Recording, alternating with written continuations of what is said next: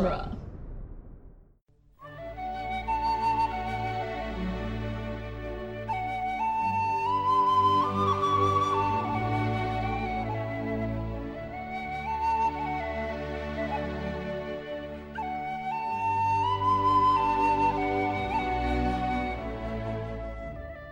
Hello and welcome to Lord of the Rings Minute, the daily podcast where we analyze the movie The Two Towers, one not an orc horn at a time. I'm Cassandra Fredrickson. I'm Norman Mitchell. And joining us today we have Doug Greenberg from Rocky Minute. Hello.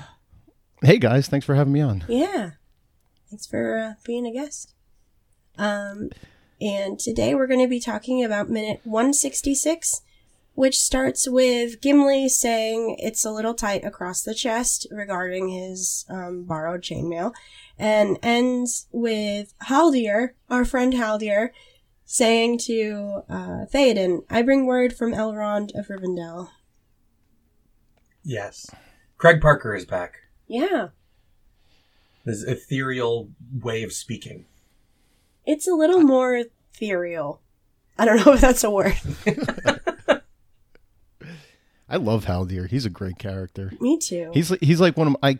He's not obviously not a primary character. He might not even be like one of the secondary characters, but he's like my favorite tertiary character by far. I know there's a lot of characters to keep track of in this there movie. Yeah, there sure is. I love Haldir too. There's something about the way his character is framed across these two movies that just really works. He seems like the most human of elves to me. That's interesting. They're very like straight and stoic and very emotionless. And Haldir to me just seems like, I don't know, like the one that has the most human in him. Mm-hmm. Well, he's fairly sarcastic. He seems to be trying to have fun with things when we first meet him. Yeah, I would agree. He just doesn't like dwarves. Like Legolas has that sarcastic edge too, but he's also a Mirkwood elf. Mm-hmm. And when we eventually meet Thranduil in the Hobbit movies, he's also a very sarcastic elf. Yes. So it's like we see exactly where Legolas gets it from. I'm obviously talking outside Legolas because we see the most of him, therefore we see the most human. Yeah. And he has to be the most human elf, really, because he's the one we interact with constantly. I don't even know. So he has to be the most relatable of the elves. Yeah, you want to feel something about the character, right? If he's just like stone-faced and like a robot, right? How are you going to feel something for him? Right. I don't know. I think Elrond is humanized. But like Elrond is on another level because he's like so old. Yeah. And then like Galadriel is just like out in outer space. Yeah. Elrond is just tired old man humanized. Yeah. Galadriel is a goddess. I relate more to Elrond than I do to Legolas, honestly. I just want to take a nap and complain about men. Yeah. He's like old elf yells at cloud. Like that's Elrond. Just Abe Simpson. Well, yeah. Yeah. He just walks in. Simpson. He just walks in with his top hat, and he's just like, "Oh, nope," and then he just walks in. That's the best Abe Simpson moment. Oh man! 29 seasons. Walks into the brothel, sees Bart as the doorman, turns right back around. Doesn't miss a step. He's whistling the whole time. Relatable content. Can I? Oh, go for it. No, I'm sorry. I was just gonna say, I know I didn't get the minutes before this, but I just wanted to like real quick touch on like how this is like my favorite part. The lead up, the Battle of Helm's Deep is, it is what it is. It's a great battle, but specifically the lead up to the battle is my favorite part of probably the whole trilogy. That's exactly what I said last week talking to Niall. Yeah, you specifically mentioned Theoden's speech, right? Yeah, that's my favorite part, but the whole lead up is my favorite section of storytelling in this trilogy. Yeah. It's the like we know the battle's going to happen. We understand like the connection of the obvious connection of the 300 versus the 10,000, like the Spartans of Thermopylae, like that whole thing. Yeah. But we know what's going to happen, but the anticipation and just seeing the apprehension on all these like unseasoned warriors. You can't even call them warriors because they're just normal people that are tapped, like we have no other options. We have to go to these normal people and probably sign their death certificate. Right. Just so we have a chance, a sliver of a chance. Yeah. But like Theoden's hubris, like about it bothers me though, because like he wants to be the noble martyr, or he's accepting the fact that he's going to be the noble martyr, and that's all well and good. You can even like sign your soldiers up for that, but you are condemning your women and children to death too. Yeah. I mean, you're about to have 10,000 Uruk-hai march right up your ass, and these women and children, they're just hiding in the caves below. They're not on another location. They're there. They're there. You, the front line, you guys go down, then it's just easy pickings for them. Right. And that bugs me that he's, I mean, his whole, like, if this is our end, then we'll make such an end. Like, that's great. That's great for you and your soldiers, but not the women and children. That bothers me. The way the movie's put together, I don't think there's a choice. Like, the women and children have to go with them to Helm's Deep. Otherwise, they're just dead quickly at Edoras with nothing to protect them at all. Yeah. Yeah. Even more of the sitting ducks. Like, the way that the whole lead up is framed, this is a horrible thing that there's nothing we can do about. So I think that Theoden's at least going to try to keep his men hopeful. I don't even know if he does a good job of doing that, though, and I think that's what you're getting at, Doug. Like, he almost is resigned already. Like, he's with Legolas, like, oh, they're gonna die. And Aragorn's the one who's just like, no, like, there's always hope. I mean, Aragorn lets slip that he thinks they might die, too. Yeah. Yeah. I think, but, like, because Aragorn is supposed to be a foil for Theoden, and Aragorn is learning how to be a king, so, like... Well, Aragorn doesn't give up. It's just part of his central character. Yeah. Theoden has given up, but he's not willing to lie down. Right. He's going to fight to the end. But he has this pissing contest with Gondor, and and Gondor has this stalemate with Rohan. Like, why don't they just be there for each other? Just be there for each other. Put all this aside. You guys aren't fighting each other. You're fighting Mordor. Right? Even though Denethor's an asshole, just be the bigger man. Yeah. I don't know. That's just knowing that you don't have to just give everybody up to die. If you just, like, put your pride aside. Right. Like the beacons, someone will answer, even if Denethor won't. There are still good people in Gondor. Yeah. Right. Exactly. But we see that next time. That's right. From the other direction. Sorry about ranting. But... Yeah, no, that's fine. We're all for rants here. We're all for a good rant. Excellent. I mean, I've always liked Theoden, obviously. I gush about him constantly. No, really? But I get where you're coming from. It's like, there isn't really much that he can do, but he is kind of just condemning his people to death. He's very prideful about it. He is very proud. And his pride is wrapped up in this protector instinct, and he doesn't know how to reconcile them. Right. What's funny is I never, I've been watching these since they came out, and I never really felt like that until I became a father myself. And seeing these children, like scared below, hearing the monsters outside, it tingled my parent sensibilities. So maybe that's it. And everyone in Helm's Deep is so sad. I don't know. I think it's cool. It's cool that this movie, even though it's 15 years old, it like is still relevant and like still has something to say like 15 years later. And like I don't know. I think it's cool that it changes what it's trying to say as you change, like as the viewer changes. Well, that's just a tenet of good storytelling, right? Yeah. As you mature as a person, you get different things out of different stories. Right. And something that meant one thing to you as a kid can mean something totally different to you as an adult. I mean, if you go back and read young adult novels with the lens of an adult mind, you probably get considerably more out of it than you do if you were 13 or 14 and reading these same things. If they're written well. A lot of them are bad. Comedies that are geared towards kids, they have enough adult jokes that you can appreciate as an adult. Yeah. That'll like kind of you just gloss over as a child. Or even like some comedies that are ostensibly aimed at adults, the way that the jokes are structured would go over the head of children anyway. Mm-hmm. I don't watch enough comedies. It's like little kids, or kids like under the age of like 12 don't get a lot of the kind of innuendos that adults do because they don't have the lived experience to understand them. Right. Right. So a lot of that stuff just goes right over a little kid's head.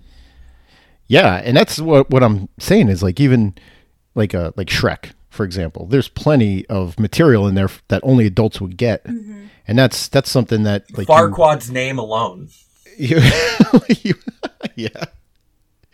that you understand. Like you watch it again as an adult, you're like, oh my god, I never understood that before, and now you kind of find it that much more funny. Yeah. Right. Shrek 2 definitely has the most adult humor in it. Here on Shrek Minute. Yeah, because there's all those jokes about like Pinocchio wearing women's underwear. Oh. Yeah. Why do you like remember this?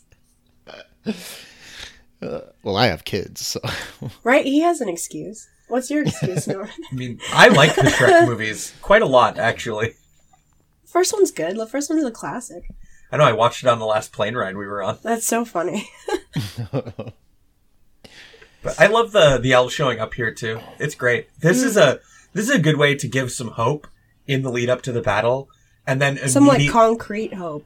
and then immediately just knock it back down. What? With Haldir? With the way that the Uruk-hai show up and everything. Oh. Like the elves showing up is this nice hopeful moment. There's also one guy that's like smiling and nodding like he's checking out the line of elves when they walk by him. It's just this one extra in the background that's just like, yeah. This is awesome. So how many elves do you think showed up? I'm guessing like 60. Okay. I was going to say 100. I don't think you can see 100 at any point. I don't know. When they're going up the ramp? It's really hard to... I'm not going to pause and count. Oh, man. I will. But it doesn't make too much of a difference in the grand scope of things, but I'm sure it's a welcome addition. Yeah. Well, how many archers are there really in Rohan? Like, good quality archers. We don't really know. I don't know. That kid has a bow. The one guy's really good, and he doesn't even realize it. Yeah. He's accidentally good. The beginning of this scene too, I wanted to just quickly mention the gag with the chainmail from Gimli was apparently always in the script from like the first draft. Like, oh yeah, back when it was 2 movies. Fran and Philippa and Peter all say that this scene, this whole arm up and this joke, pretty much exist exactly as they did from the beginning. That's funny. They were always going to do this joke with Gimli. It's a bit tight across the chest. And then you see him from behind and it's not tight at all. Or it sucks that the joke is like cut in half between minutes. Yeah. But it's like you see it hit the floor and he's like, I think we need a little bit of an adjustment. Thinking he's going to say it needs to be shorter. Right. But no, the gag is it's tight across the chest. Pause for laughs. Yeah. Because it's a short joke, but it's a misdirection. Yes, exactly. He doesn't acknowledge the short joke. He just makes up some crap about it being tight. Because Gimli never acknowledges jokes about him being short.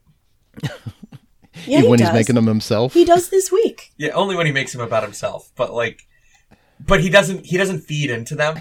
He's just like, he just kind of moves on or he laughs about it and he just lets it go. Finger guns. I'm short. Finger guns. Just Gimli put on a pair of sunglasses, making some finger guns and back. At Legolas. Moonwalking out of frame. It's like, should I find you a box? And then he's just like, hey, good one. I love that he laughs at that, though. Yeah. And that the guy that made the chainmail for 2 years apparently made so much chainmail, he wore his fingerprints off his fingers. That is so scary. Oh, my God. Because he did nothing but make chainmail for 2 years. Every single loop of that was hand looped, right? Mm-hmm. Yeah, and there's hundreds of chain shirts. Yeah. That were made for this movie. It was one guy that did them all? I think it was like a team. 2. They mentioned in the commentary of the previous movie it was 2 people that made all the chainmail. That did all their chain linking. Jesus. Which is insane to me and requires an amount of focus I both envy and am terrified of. Yeah. Wow. That's funny. And I just can't even imagine sitting in a room for 12 hours a day making one thing for 2 years.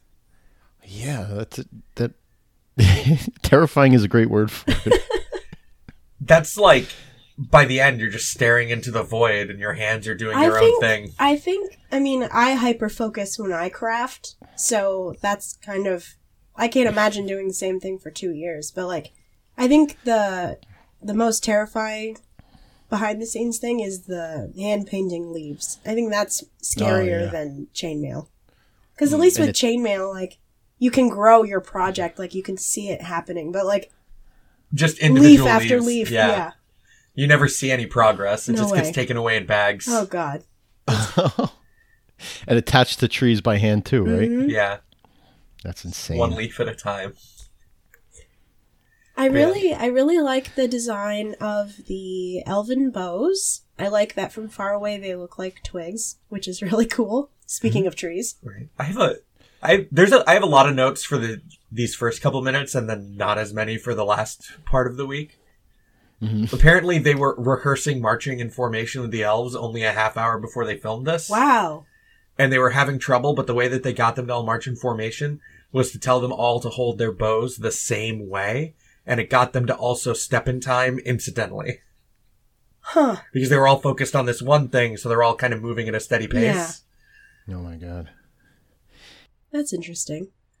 And I guess one of the extras to try to stand out is plucking his bowstring during the scene. But I can't find him. I couldn't see him when I was watching the commentary trying to find him. As like a timing mechanism? Or maybe just, they think he was just doing it to make himself stand out in the line. Oh, what? They have a term for that, don't they? Is it called, didn't an actor, like an old actor used to do that? Like even if he's in the background of a frame, he would do something like play with his hat or something like that to draw the focus to himself. Probably. Yeah. I can't remember. They don't use a special term for it, I don't think. Yeah. I heard it recently and I can't remember who it was, but the marching is difficult, especially in a large group to get to step in time. Mm-hmm. Yeah, especially like one line of people isn't so bad, but this is 4 lines. This is a rectangle of people. Yeah. Yeah. Yeah. There's no, usually, a drill instructor would call out a cadence. Mm-hmm. So you get the timing down and maybe they could have done that on set here, but, and then removed it for the, like the finished product. Right. But it's difficult to do. Yeah. It worked out pretty well. There's only a couple of guys when you look at the wide shots that aren't quite lined up with everybody else. But it passes so quickly. Yeah, That's that it works. An issue. Yeah, you would never notice it just watching the movie like a normal person. And speaking of marching, the music that goes along with it is incredible. Like the march. Yes. Yeah. Howard Shore says the intent was to just militarize the Lothlorien theme. I really like this version of it. So it just comes across as an ordered militant march and not that whimsical Lothlorien theme from when we first heard it. I don't know if I would describe Lothlorien, any part of Lothlorien, as whimsical. I mean, that's their intention. It's supposed to be like somewhat threatening, but it's like old school Celtic fairy whimsical. It's not like scary. It's not like happy fun time whimsical. Yeah, it's not like Willy Wonka's Chocolate Factory up in here. I mean, that's whimsical, but in a threatening way. Yeah, but it's not supposed to be threatening. I feel like Lothlorien is the opposite, where it's supposed to come off as threatening. The Chocolate Factory is supposed to be threatening. Oh, okay. Whatever. Roald Dahl because it's an angry test for children. It's a trap, really. It's intended to be a trap for bratty kids.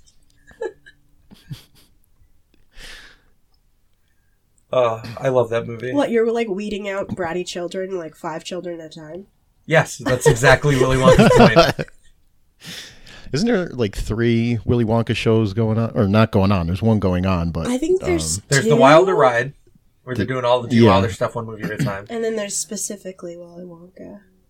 Yeah, and didn't Gary and Victoria want to do it too? I think so, but but they're not now. Yeah. They're going to do like. I just want to talk Steven about Willy Universe. Wonka.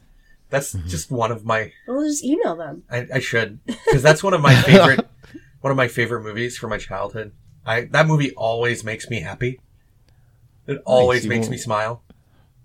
Even when the with the children kids are like disappearing? dying. I don't know, man. It's just like Willy Wonka's first appearance just always makes me so happy. Oh yeah. I love Gene Wilder.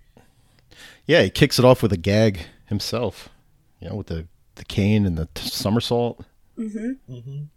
That's a great introduction to a character. God, can you imagine if like Hal Deer rolled up here?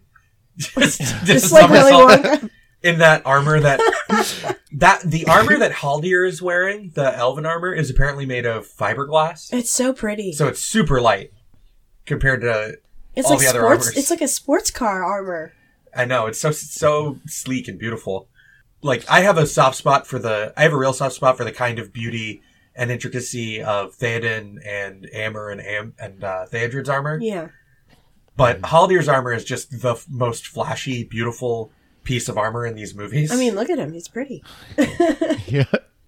Oh, he's gorgeous. It's like the sharp angles that look like a leaf spread out over the rib cage and all of that, all the other sharp angles like in the arm, in the vambraces. His like chain greaves. is glittery too. It's kind of strange. Yeah, everything is shining.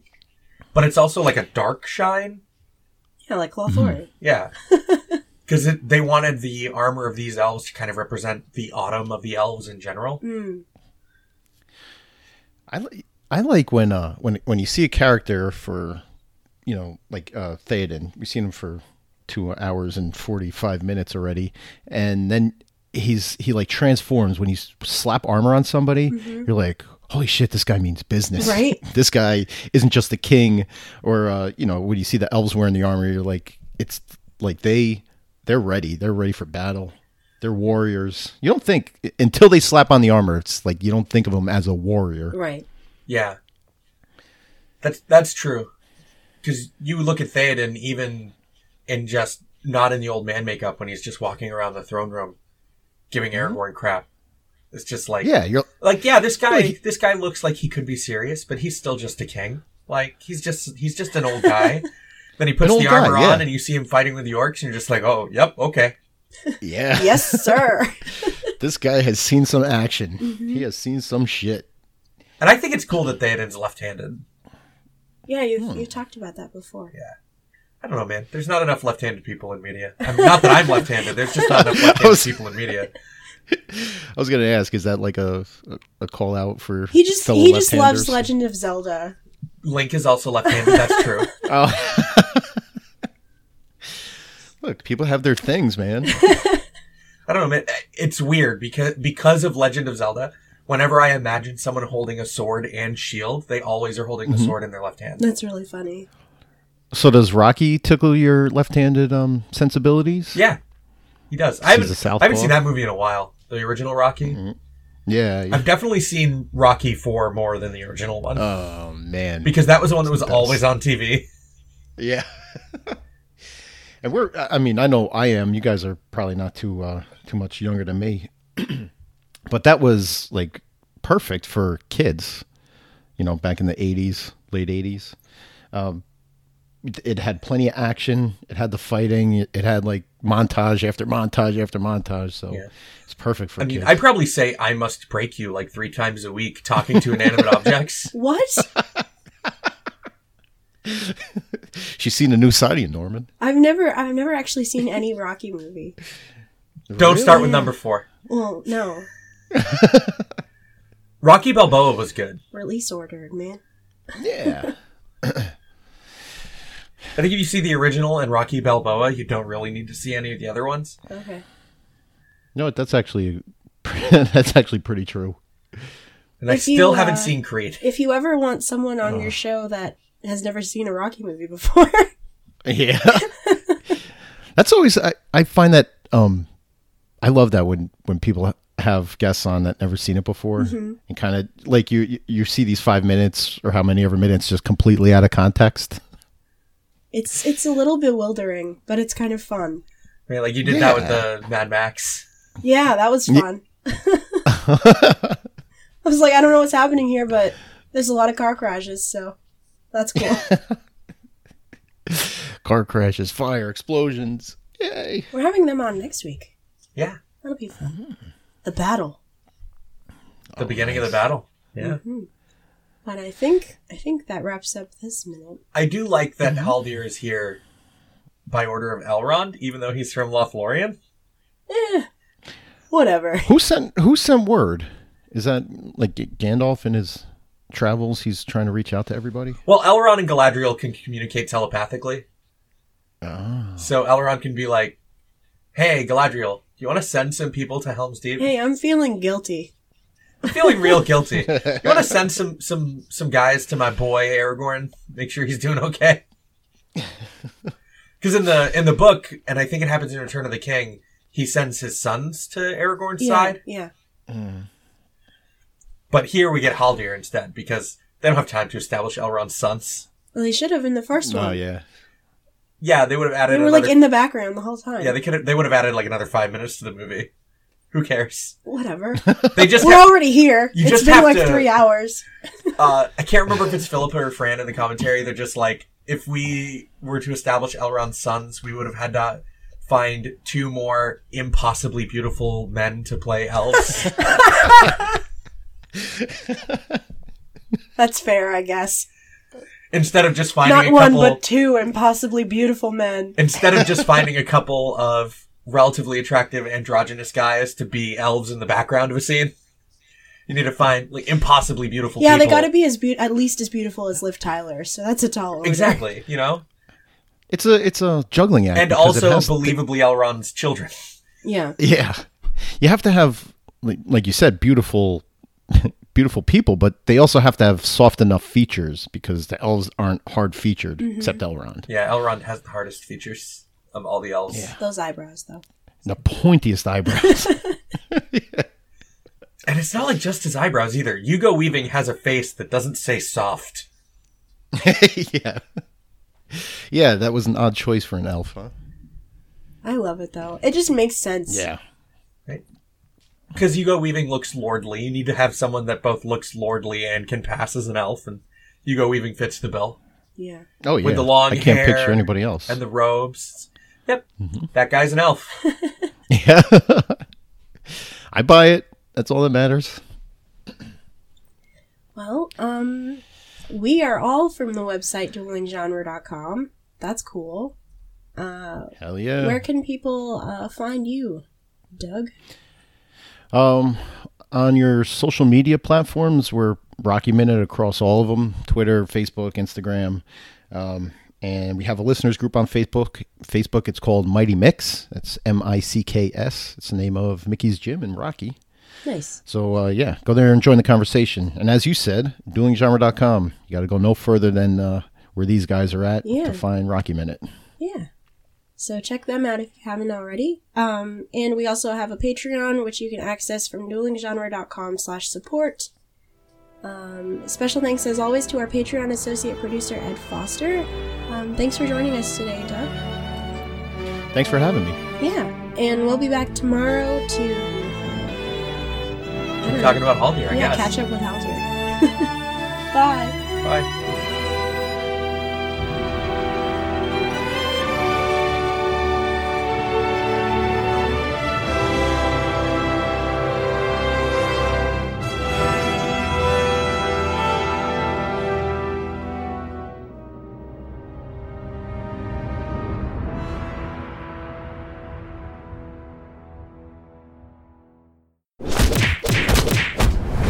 Dueling Genre.